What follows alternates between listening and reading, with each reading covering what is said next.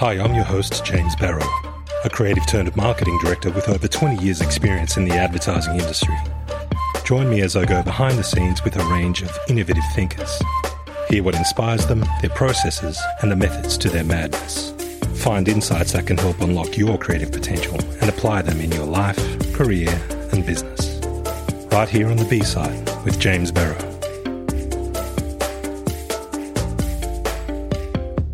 Why aren't there more creative voices in politics? And what will it take to shake up the status quo?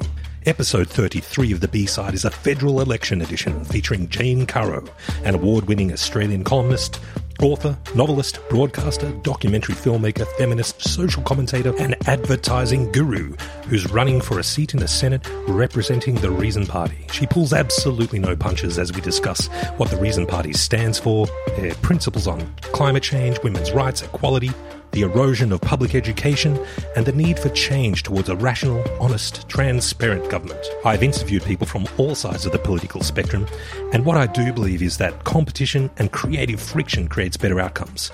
Healthy competition really is good for everyone. So regardless of our political persuasions, I really enjoyed listening to Jane deliver a timely and powerful pitch for us to vote for change this weekend. I hope to see you down at the local polling booth, and if you mention the B-Side, I'll shout you a democracy sausage. Get out there and vote, people. Here's to democracy. Peace. Well, I'm here with Jane Caro. She's an author, columnist, broadcaster, advertising guru, documentary maker and social commentator, and soon-to-be politician. Jane Caro, thank you so much for being on the podcast, and it's an absolute pleasure meeting you.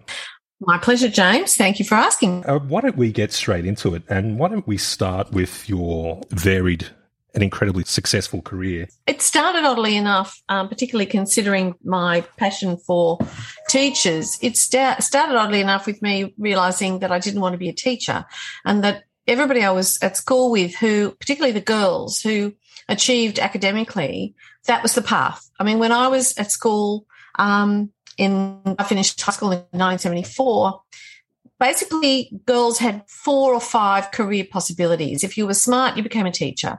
If you were, probably smart but not academic, maybe you became a secretary or a PA. You aimed for that. If you were creative, good with your hands, hairdressing. And then if you didn't fit any of those criteria, factory work or retail or cleaning. Yeah. That was it.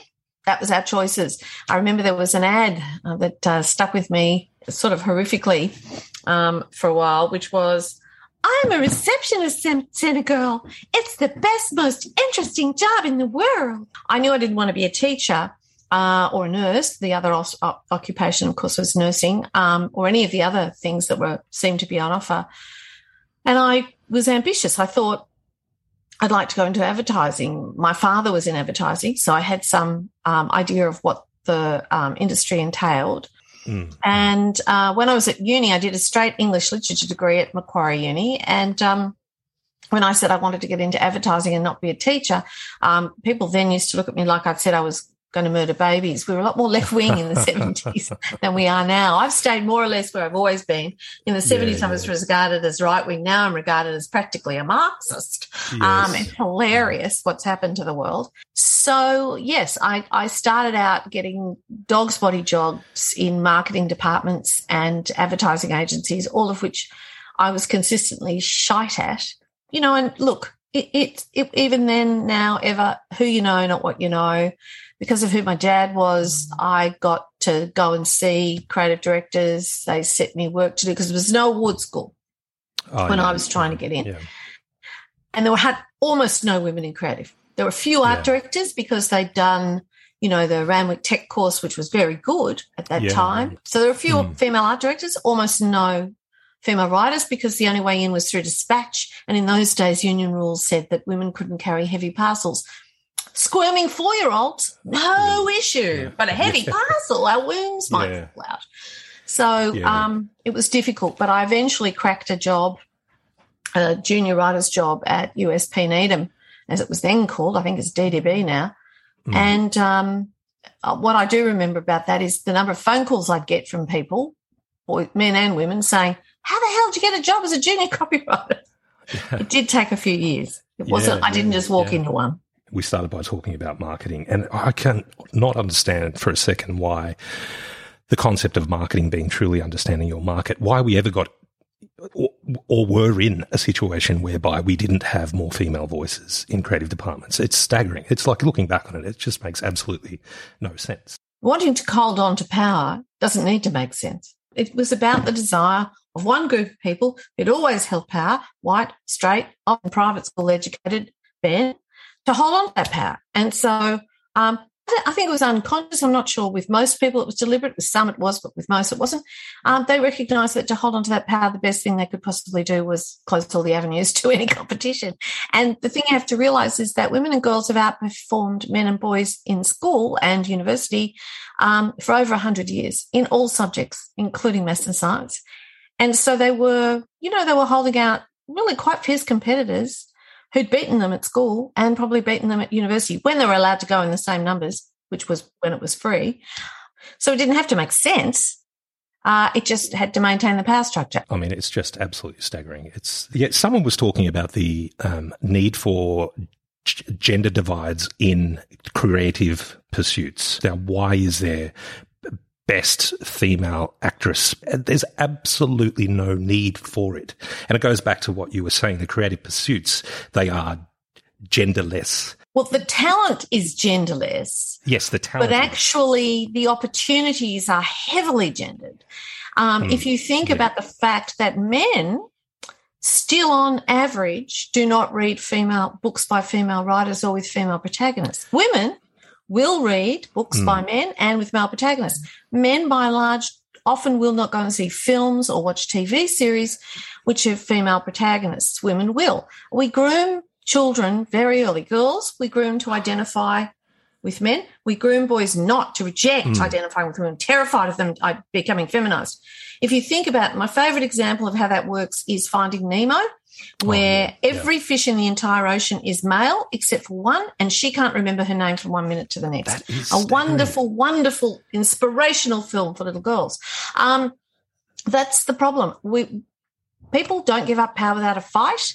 By holding on to men only watch things about men or read things by men or made by men, you cut the opportunity for creative women in half.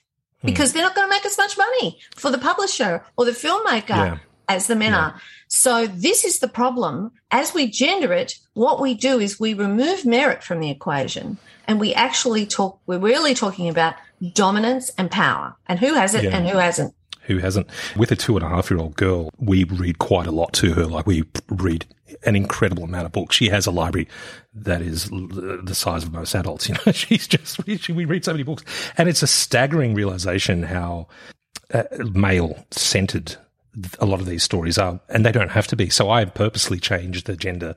Why couldn't we reprint? I know people go, oh, you're reprinting classics, oh, it's history. So why? Why can't we give people the opportunity of buying Where the Wild Things Are, where the protagonist is a little girl?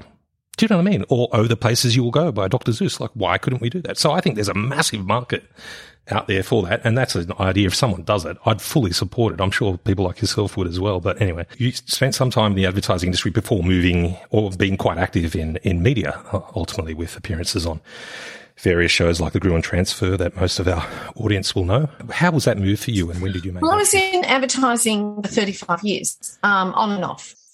At the end of that sort of 35-year stint, I took a job for the money. It's the only time I've taken a job for the money, and it was, as always, a terrible mistake. So it was a very miserable time in my career. I hated it, and I didn't have enough to do, and I felt like my muscles were going to waste. You know how atrophy sort of thing, mental atrophy, isn't it? Yeah. And by that time, I'd started doing a little bit of semi-regular appearing on Sunrise on Channel 7. Talking about marketing but also they were starting to move me into some political commentary as well. I'd started, because I had nothing to do and I was sitting in an office, I used to write opinion pieces and I'd send them off and, I had a pretty good hit rate. I'd get them in. Adam Boland at Sunrise rang me up and said, look, I want someone to analyse the newspapers every morning. And I thought of you. Would you be interested? You'd have to get up at 4 a.m. And do read all the papers and come up with what I wanted to say, blah, blah. And I said to him, I'll never forget. I said, "Oh yeah, that'd be great. 5 days a week, yes." I said, "Would you pay me?" Because all the appearances I'd done up until then had sort of been ad hoc, so they don't pay you for those. He said, "Yeah, of course I'm going to pay you." They paid bugger all, but it was enough to make me resign the job I hated. And so I started doing that. Only lasted for 3 months, but nevertheless, it was a kickstart out. And then I was doing freelance and doing this and that. But slowly things started to happen via the opinion pieces, my advocacy for public schools, public education, all of that kind of thing. No one else advocated for them. Still very few do. So that was always been a big area where I built up a kind of reputation. That was the first book I ever wrote and got published. I co-wrote with Chris Bonner about what we do to public schools and public education, how we fund education, how unfair it is. That still sells, still regarded as, one of the top texts.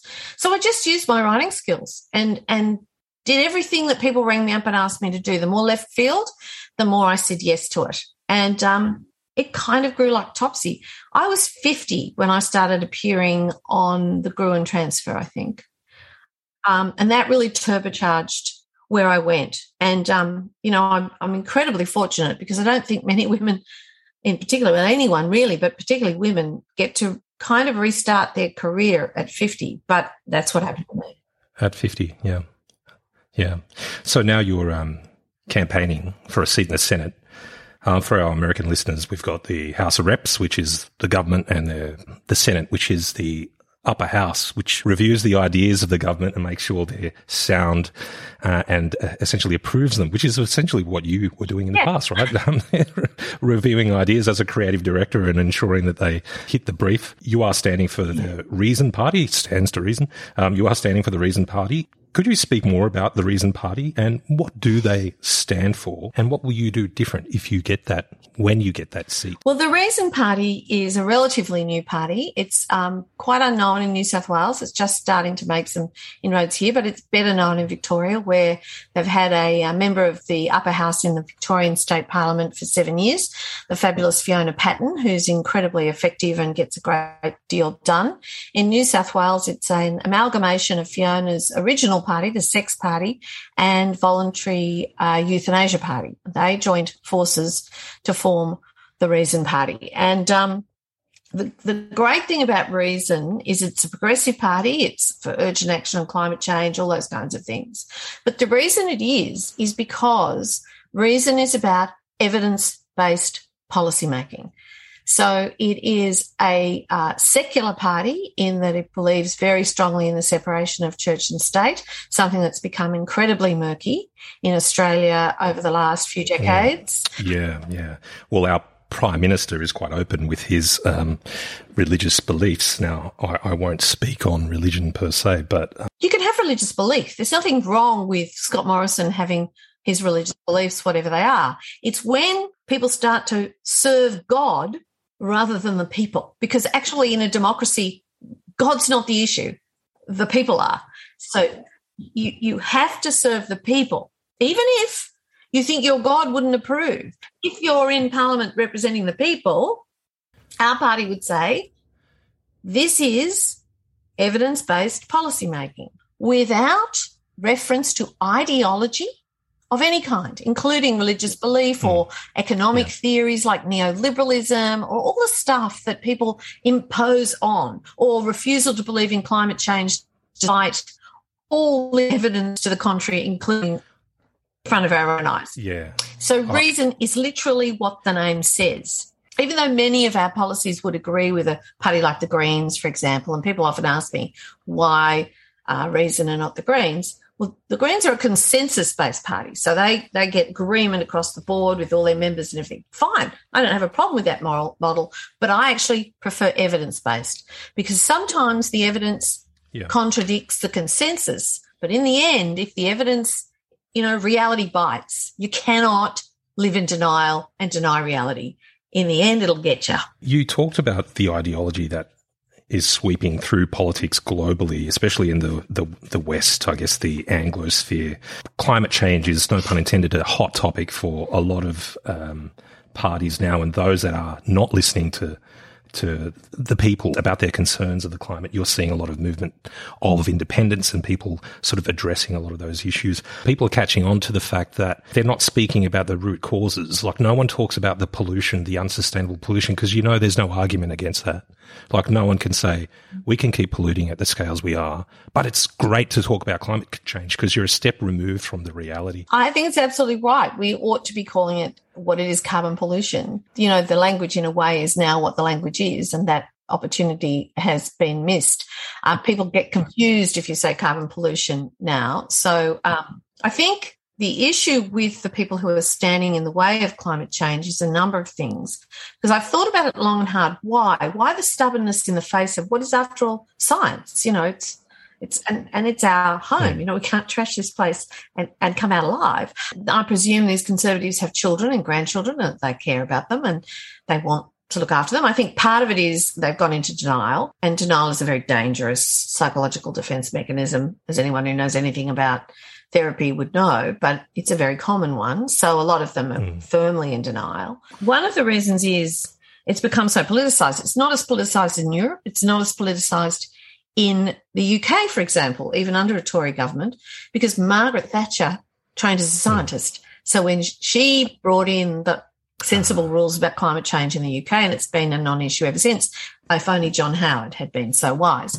But anyway, he wasn't. The issue, I think, one of the things that I think is at the bottom of this is there has been a fear that climate change, because it requires collective action, it requires all of us to work together to solve this thing.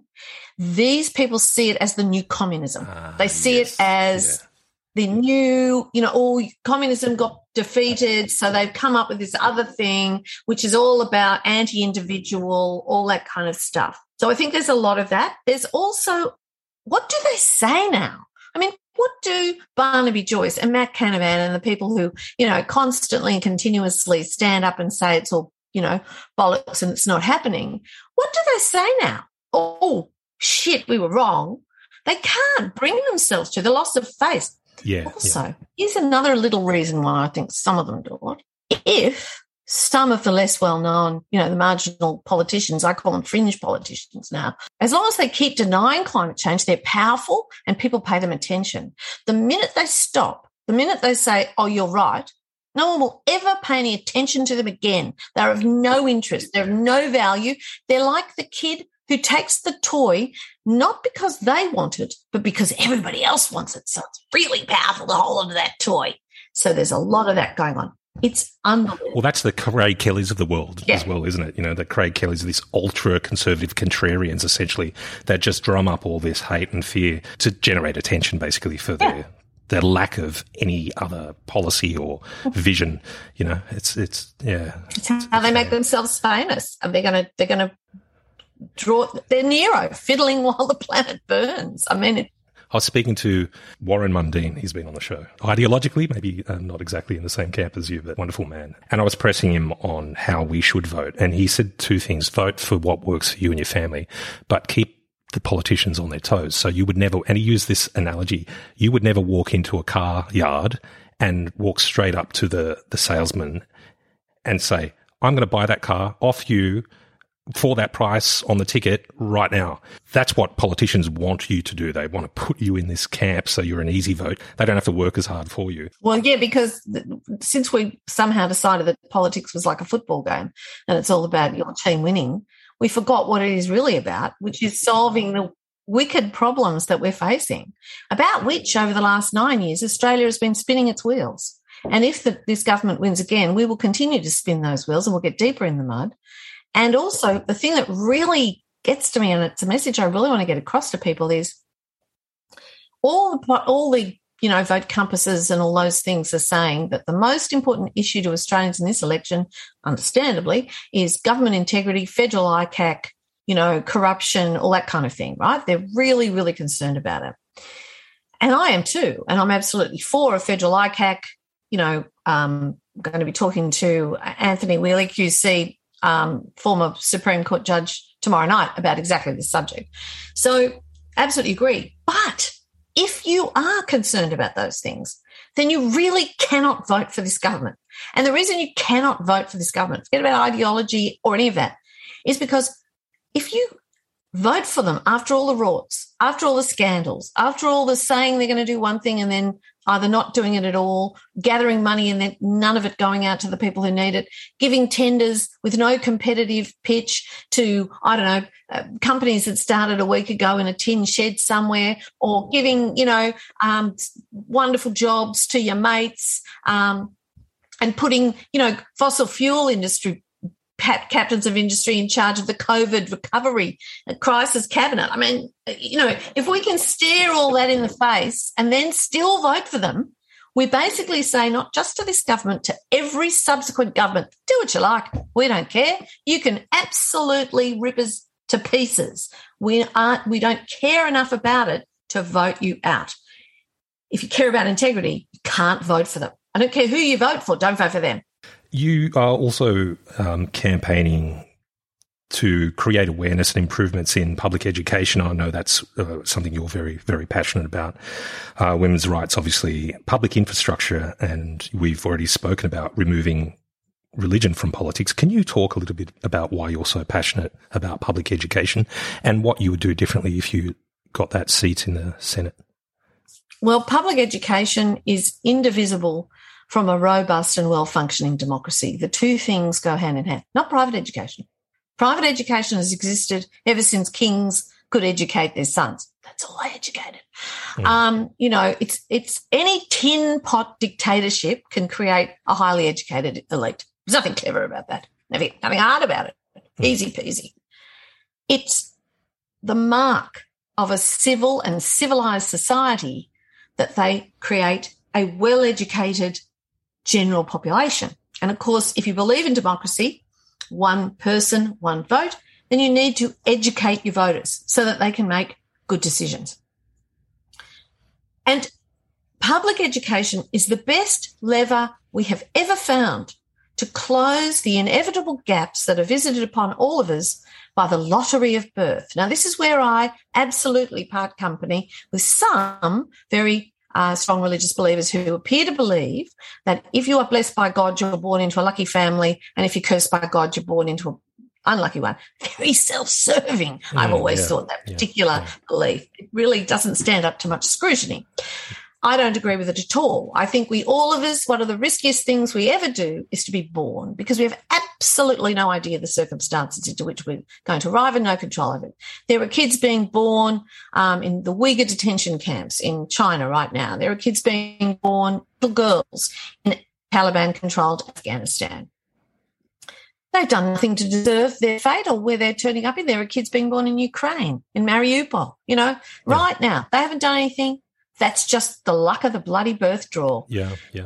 And the same here. So kids who are born into low SES, chaotic, very difficult backgrounds, and who then, because they are living in poverty, because, during COVID, we lifted 1 million people out of poverty really quickly with JobSeeker and JobKeeper.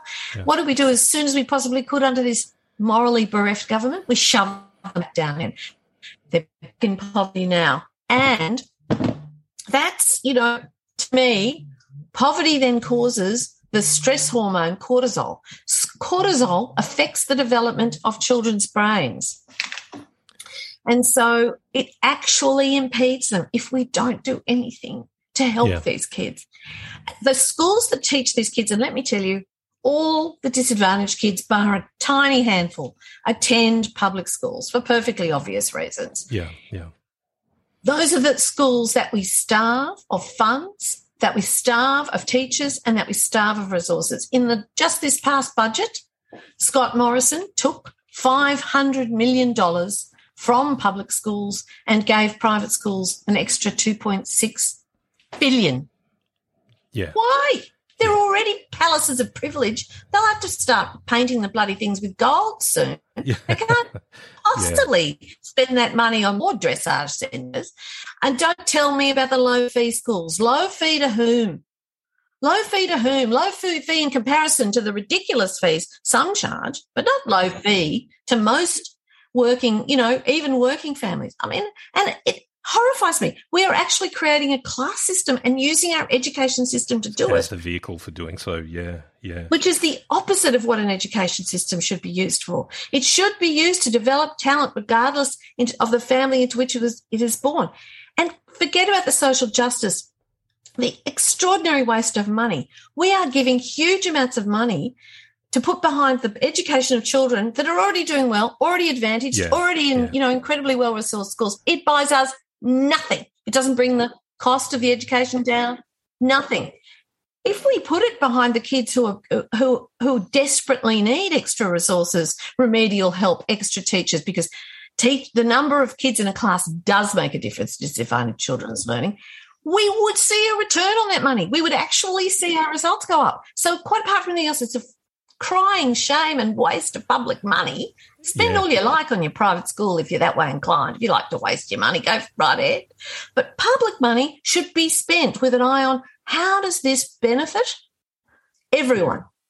And if the rest of the world is more equitably educating its talent, which it is, it's a tax on all of us. We will suffer from it. My mum was a teacher, so I'm quite passionate about this area as well, and she literally had a variation on the statement you said. A mark of a civilized society is how well they educate the populace, or whatever, however you frame the general population. The population. Particularly the most vulnerable, perhaps. Perhaps that is the mark of the strength and civilization to which you belong. How do we educate the most vulnerable? Well, we neglect them. And it's a crying shame. So you talked about power and holding on to power earlier in a different context, and maybe that is what it is, right? I mean, it's just doing that. And I love that. Our Prime Minister walks into the Parliament with a lump of coal, right? And you think about the vision that it would take to give world-class quality education for free, or not so much for free, because taxpayer-funded public education, world-class to the levels of Singapore and the Norwegian regions. Finland. Like, imagine we set that goal as a vision, and we had a whole new generation, millions and millions of entrepreneurs out there to draw upon when we're moving away from the coal economy, digging shit out of the ground, and to innovating. Why wouldn't they? It is just staggering. Basically, the way I see it is what we're watching at the moment, and it's going to happen whether Scott Morrison and his mob win or lose. What happens here in Australia, it matters. Of course it does, but this is happening, whatever. It's irresistible. Is we're seeing a kind of smashing of hierarchies in every area. If you look at what's happened in the media, the smashing of the control of media by huge conglomerates. Yes, I know Murdoch's still powerful, but in terms of viewers, I've watched in my, working life, once upon a time, 4 TV channels, you were going to get 80% of people watching your ad if it was on those 4 in peak viewing hours. No worries. Now, oh my God, ads in search of audiences because you can't find where they are. So that's been smashed, and social media has smashed it all. If you look at what happens with renewables, this is another reason why people resist doing anything about climate change. You're going to take the power away from people who own the coal mines, the gas resources, all of those things, which can only be owned by very wealthy companies and the people who invest in them, to an economy where people, the sun, the wind, the ocean, the waves, the tides, which are part of all of our that we hold them in common, that smashes that hierarchy. If you look at what women and people of colour and people with a disability are trying to do, they're trying to smash the hierarchy, not the patriarchy, the hierarchy, so that we have a more, even playing field where merit can actually rise.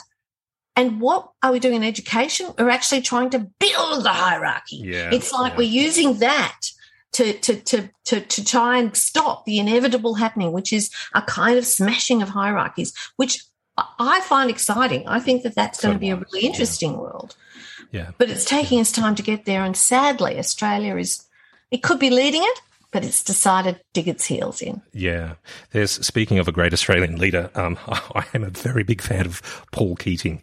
And I follow his Facebook group. It's called Paul Keating Insults Appreciation Society. I know he's the politician that called John Howard a desiccated coconut, and Tony Abbott an intellectual nobody, and some pearlers like that. He has a quote which is, "We will not adopt the fantastic hypocrisy of modern conservatism, which preaches the values of families and communities while conducting a direct assault on them through reduced wages and conditions of job security." And that really sort of sums up exactly what you're saying, right? Yeah. It's also completely illogical. I keep looking at the Conservatives and thinking, did you get a logic bypass? Like, you don't think these through, guys. Here they are with their neoliberalism, so it's all about choice, right? Everything's about choice. But then they increase the price of everything, so the choices are only available to a lucky few. And yet they keep driving the aspiration. So, for example, they say to parents, you've got to spend as much money as you can afford on the best private school you can find because the public schools are so shit. Basically, that's what they say. They even say it out their mouth. Stuart Robert, for example, just recently about dud teachers, which was nonsense. So, they say that. So these parents absolutely drive themselves and their kids and everything else to get into these, the most expensive they can afford. It might be the low-fee Catholic for some, but it's, often these palaces of privilege for others. For what end? One assumes to get a really high mark in the HSC in New South Wales or wherever you are, and then go to university. They've been cutting funds to universities for years, for decades. Yeah. And people wonder, because the research says that kids from comprehensive public schools who get to university outperform both their private school and selective school peers by the end of the first year and continue to do so throughout university. They do better at uni. And nobody really knows why this is. Here's my theory on it, and I'm only half joking. I reckon it must be easier to go from one underfunded public institution to another underfunded public institution. Yes. Can you imagine what it must be like for some of these kids from these palaces of privilege to go to the average, desperately underfunded university, these huge lecture halls where you can't find anywhere to sit, et cetera, underpaid academics desperately trying to teach far too many kids? What's the point of all this choice if it leads to baba at the end of it? Yeah, it's a really good point. Yeah. Have they thought this through? Lack of foresight, and it's not outcomes based. I mean, you keep drawing it back to the return on investment. Like, what are they expecting? What is the end goal? What's the point? What's the what is parental choice meant to get us? Yes. Because it hasn't got us anything except going backwards in educational results. Do you think that's what you'll bring? That's because that's incredibly refreshing. I don't think I've ever heard politicians just frame it so simply as you have. What is the point of this? Like, with your background in advertising and marketing, like. Very much so. I mean, we were taught as young creatives, interrogate the brief. The brief. What is the point of the brief? What does the consumer want? What is this getting at? Because every extraneous word cost money. So you had to absolutely hone your ability to get to the point. And so, yes, I will be asking of every piece of legislation, what's the end game? What are you trying to do here? What problem are you trying to solve? Is this the best way to solve it? What evidence do you have that this is the best way to solve it? Why do politicians, though, get so caught in the legalese, and it's less about solving the problems and more about solidifying your place in the political hierarchy, maintaining that power and so on? I think that's probably right to some extent, and that's a human foible. We all can fall guilty to that at some point. But I think, too, most of our politicians are lawyers. Lawyers are trained never to get to the point, or never to reveal the point. That, if you reveal the point, there could be a problem there. There could be a legal issue. The language of the law is almost deliberately non-specific. Yeah.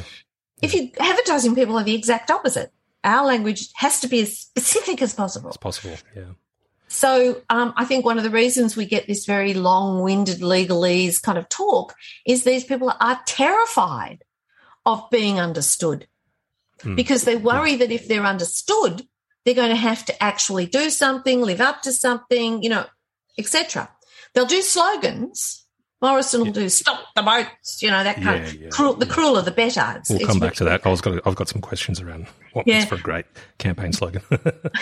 But they won't get to the point because they don't want anyone to really know what they think. They may have lost the ability to know what they think themselves. I don't know. Yeah.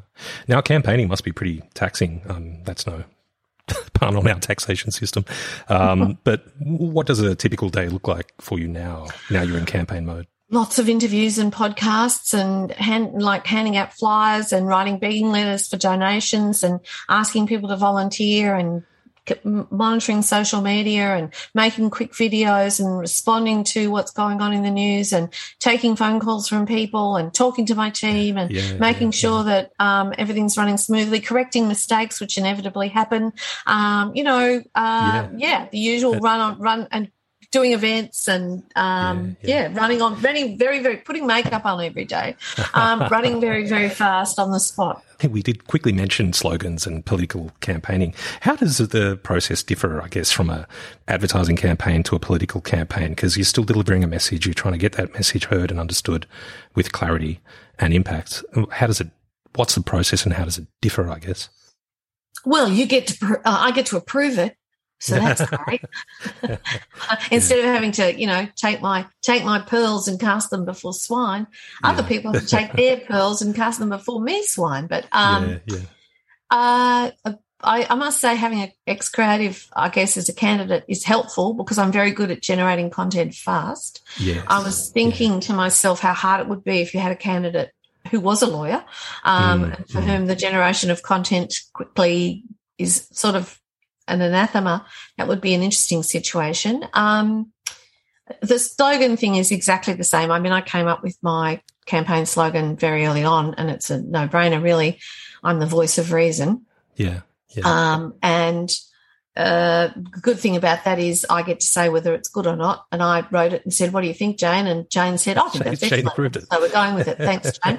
Good. She didn't say, "I can't see an idea here." That's what one of my old creative directors used to do. Is there an idea in here? Exactly.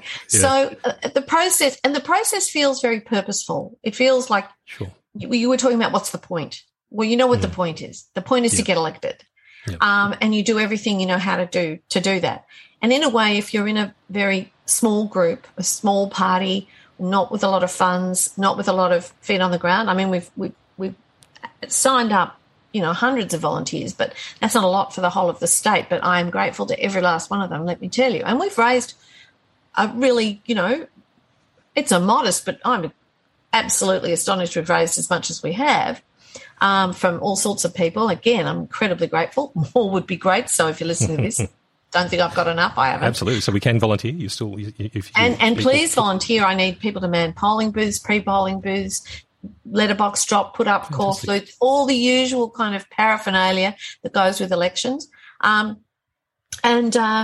it feels very purposeful. And when you're a small team, you do feel like David fighting the Goliaths, and there's something quite energizing and exciting about that. But as I said to someone recently, if the only fights you ever had were the ones you were sure you were going to win, everything would stay exactly the same as it is now. Yeah, there needs to be some tension for progress, right? Pain before gain, so to speak, all of those metaphors. Yeah. You have to fight even when you are not at all sure you're going to win. The purpose may be more about the fight than the result. Yeah. This is something I've learned over many years. The political campaigning of the 70s, especially the Saatchi and Saatchi brothers, and I think you mentioned Margaret Thatcher earlier, resulted in, some cracking lines like Labor is not working. Quite a clever slogan. Labor, it's not working is brilliant, yeah. Yeah, and so I guess advertising creatives have, leaned into, on occasion, the political sphere. Do you think advertising agencies have sort of walked away from that? Well, I'd love to see it. One thing I've noticed over the last 40-odd years is how much more timid people have become. Society is mortally afraid of giving offence and terrified of criticism everybody, people say to me, oh, you're so brave, And I go, I'm not brave. I'm not afraid. To be brave, you have to be overcoming a fear. I'm not overcoming a fear. I just say what I think. Yeah. And people are deathly afraid of saying what they think. I'm here to tell you nothing bad happens. Look at me. I've made a career out of it. Now, that's great for me. Lucky me, I made a career out of saying what I think. But that's terrible. Everybody should say what they think. Isn't that the point of free speech in a democracy? But we've become so afraid that somebody might not like what we say. Somebody might think differently. Somebody might think we're bad, that we have shut ourselves up. No one silenced us. We did it to ourselves. What's caused that to some extent is the way we've deregulated the workforce so that so many people have insecure work, so many people have work that doesn't pay them enough to actually exist and live, even keep a roof over their head or enough food for their kids. We've also created exhaustion because everyone's so afraid of ending up at that end of society or not being able to keep up that they're working incredibly long hours just to hold their job. This works tremendously well for those in power who want to maintain the hierarchy, who want to maintain their own control over society. Form of gaslighting. Keep ordinary people scared and exhausted, and they won't have the energy to fight back. And I think that's happened across the board. And so people have become incredibly risk averse. I saw it start to happen in the 80s and 90s when the whole mantra of accountability came in. Suddenly it got really hard to get people to sign off on an ad because they realised they were going to be held accountable for it. And accountable is a blame-oriented measure. It means you will be held to account. And that terrified people, so they stopped doing anything. I'm not saying throw accountability out the window and do whatever you like. But why didn't we bring in responsibility instead of accountability? Responsibility isn't blame-oriented. It allows you to change tack in response to changing circumstances. And it allows you to say, oh, it didn't work, but we failed honourably. We were responsible in the way that we approached this problem, even though in the end we didn't get what we'd hoped of it. Instead, we went down we went down this idea that you had to promise an outcome and you had to deliver it or you would be held accountable. That's actually babyish. You can't promise an outcome. No. You can't control outcomes. You're not in control of the world. You can control inputs, but you can't control outcomes. Outcomes, yeah. I don't know when business lost its mind, but it did. Yeah. You've spoken at the Festival of Dangerous Ideas. What's the most dangerous idea, good or bad, shaping society right now? There are two dangerous ideas and they're in direct opposition. One is that the natural leaders of a society are white, middle-class, straight men. That is a very dangerous idea. The other idea is in direct opposition to that, and that is that everyone has a right to aspire to lead society and has a rich experience that we need to know more about. That is a fundamentally dangerous idea, and those two things are actually doing this at the moment. And that's why we're in such turmoil, because women, Scott Morrison, I'm sorry to tell you this, not going back in their box. Women, people of colour, people with a disability, LGBTQI people, anyone who feels marginalised and at the edges, they're saying, I'm mad as hell and I'm not going to take it anymore. Yeah. You mentioned the PM, and I know you're not campaigning against him. What would you do differently if you were the PM? And my second question is, where do you see Australia in about 10, 20 years' time? So a bit of a double-barrel question there, I know. But very glad that I'm never going to be PM. I think it's a hell of a job. What would I do differently? Well, I'd listen a hell of a lot more to ordinary people, and I wouldn't spend nearly so much time talking to the fossil fuel industry.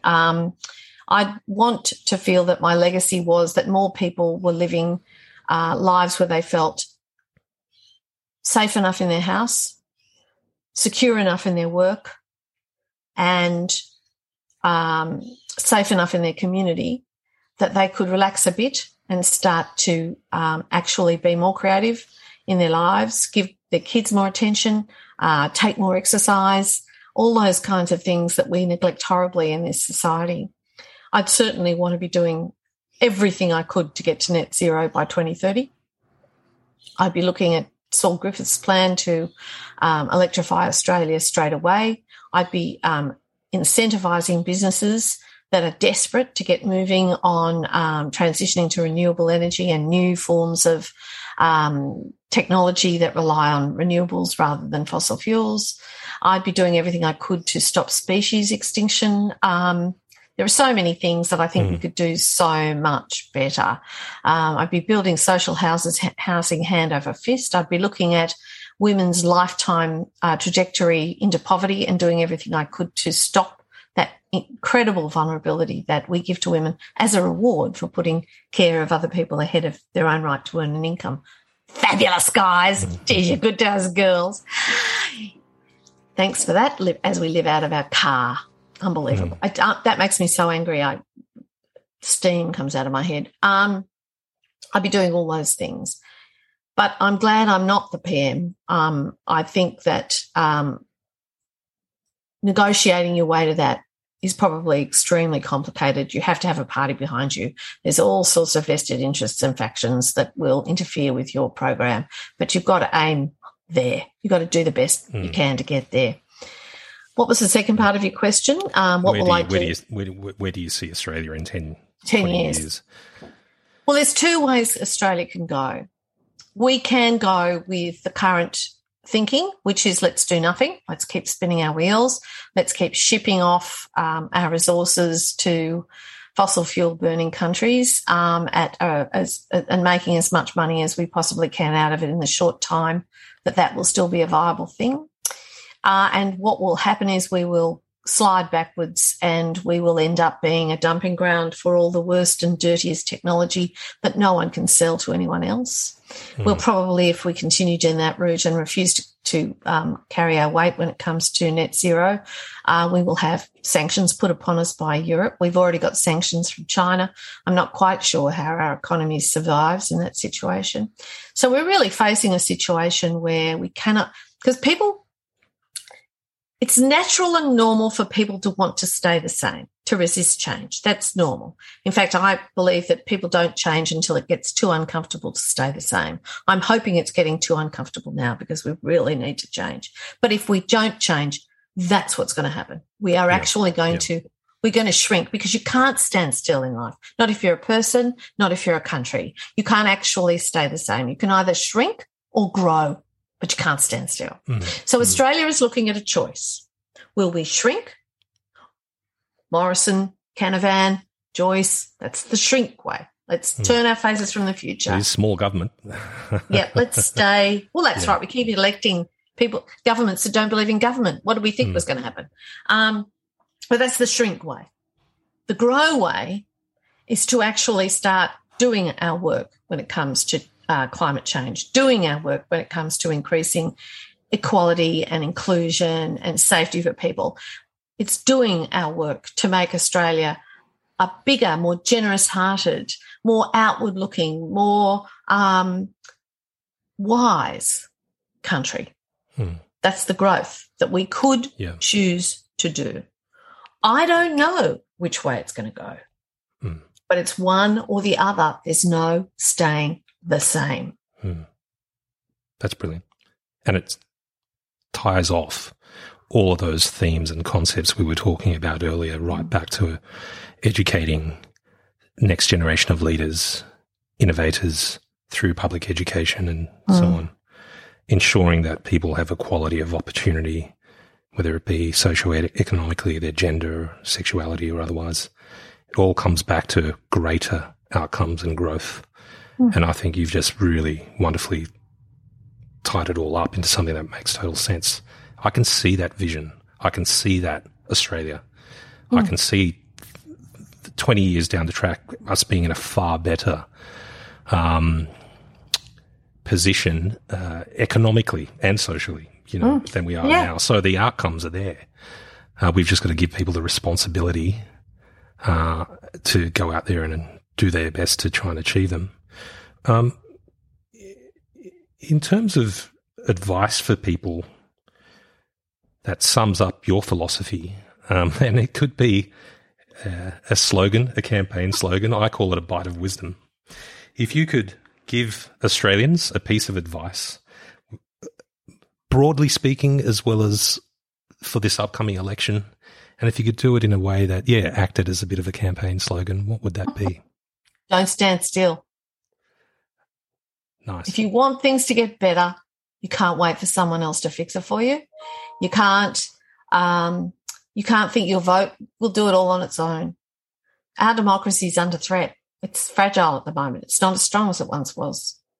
If you care about that, get off your ass. Go and volunteer for the person you think is the candidate you want to support.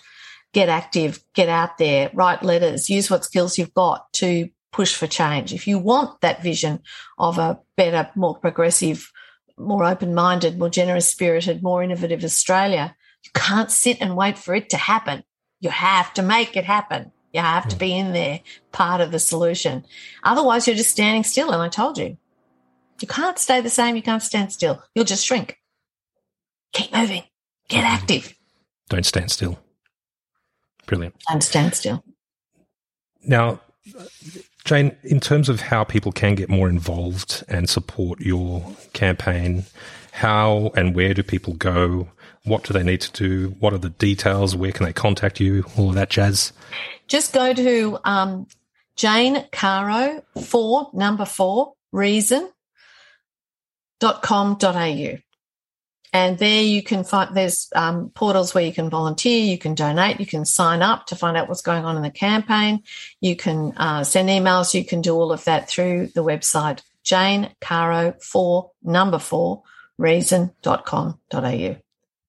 The last thing I'm going to ask you, and it would be remiss of me not to, who do you think is going to win the election, Jane? So I've given up predicting. I don't really know. I think that's the thing about this election. It's deeply unpredictable. Yeah. There's an enormous number of people who are undecided. There's a big divide between different groups and what they think the future ought to look like.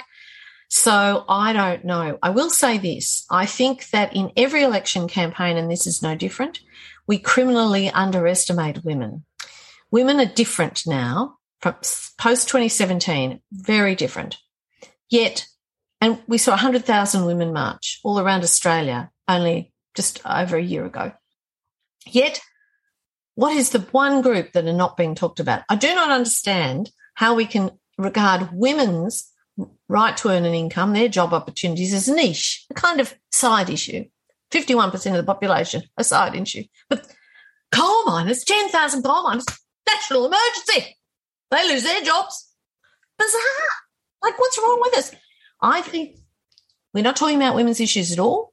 Women are absolutely up to here with being told, you're going to be poor when you're old, lifestyle choice, your fault for having children, shouldn't have done it. What the? So I think that's where my hope lies.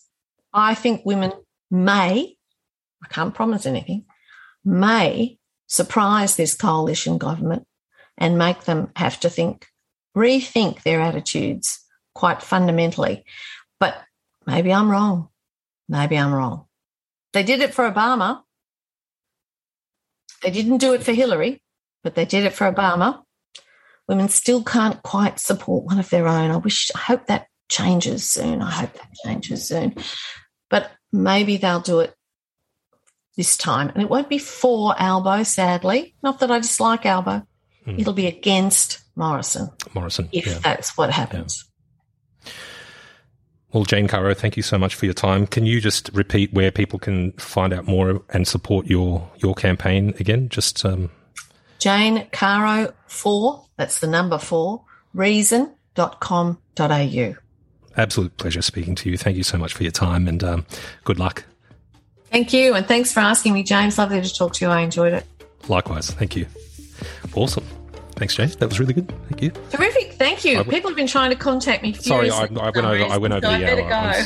Sorry, I better let you go. Thank you so much. All right. All the best. See you. See you. Bye. If you'd like to find out more about me or the B-Side podcast, please visit jamesbside.com. That's one word, jamesbside.com. And you can follow me on Instagram at B-Side Podcast. If you have any suggestions or feedback on the show, please email me at hello@jamesbside.com. And don't forget to rate, review and subscribe. The B-Side with James Barrow is produced by me, and I really hope it's helped unlock your creative potential. Thanks for listening, and until next episode, cheers.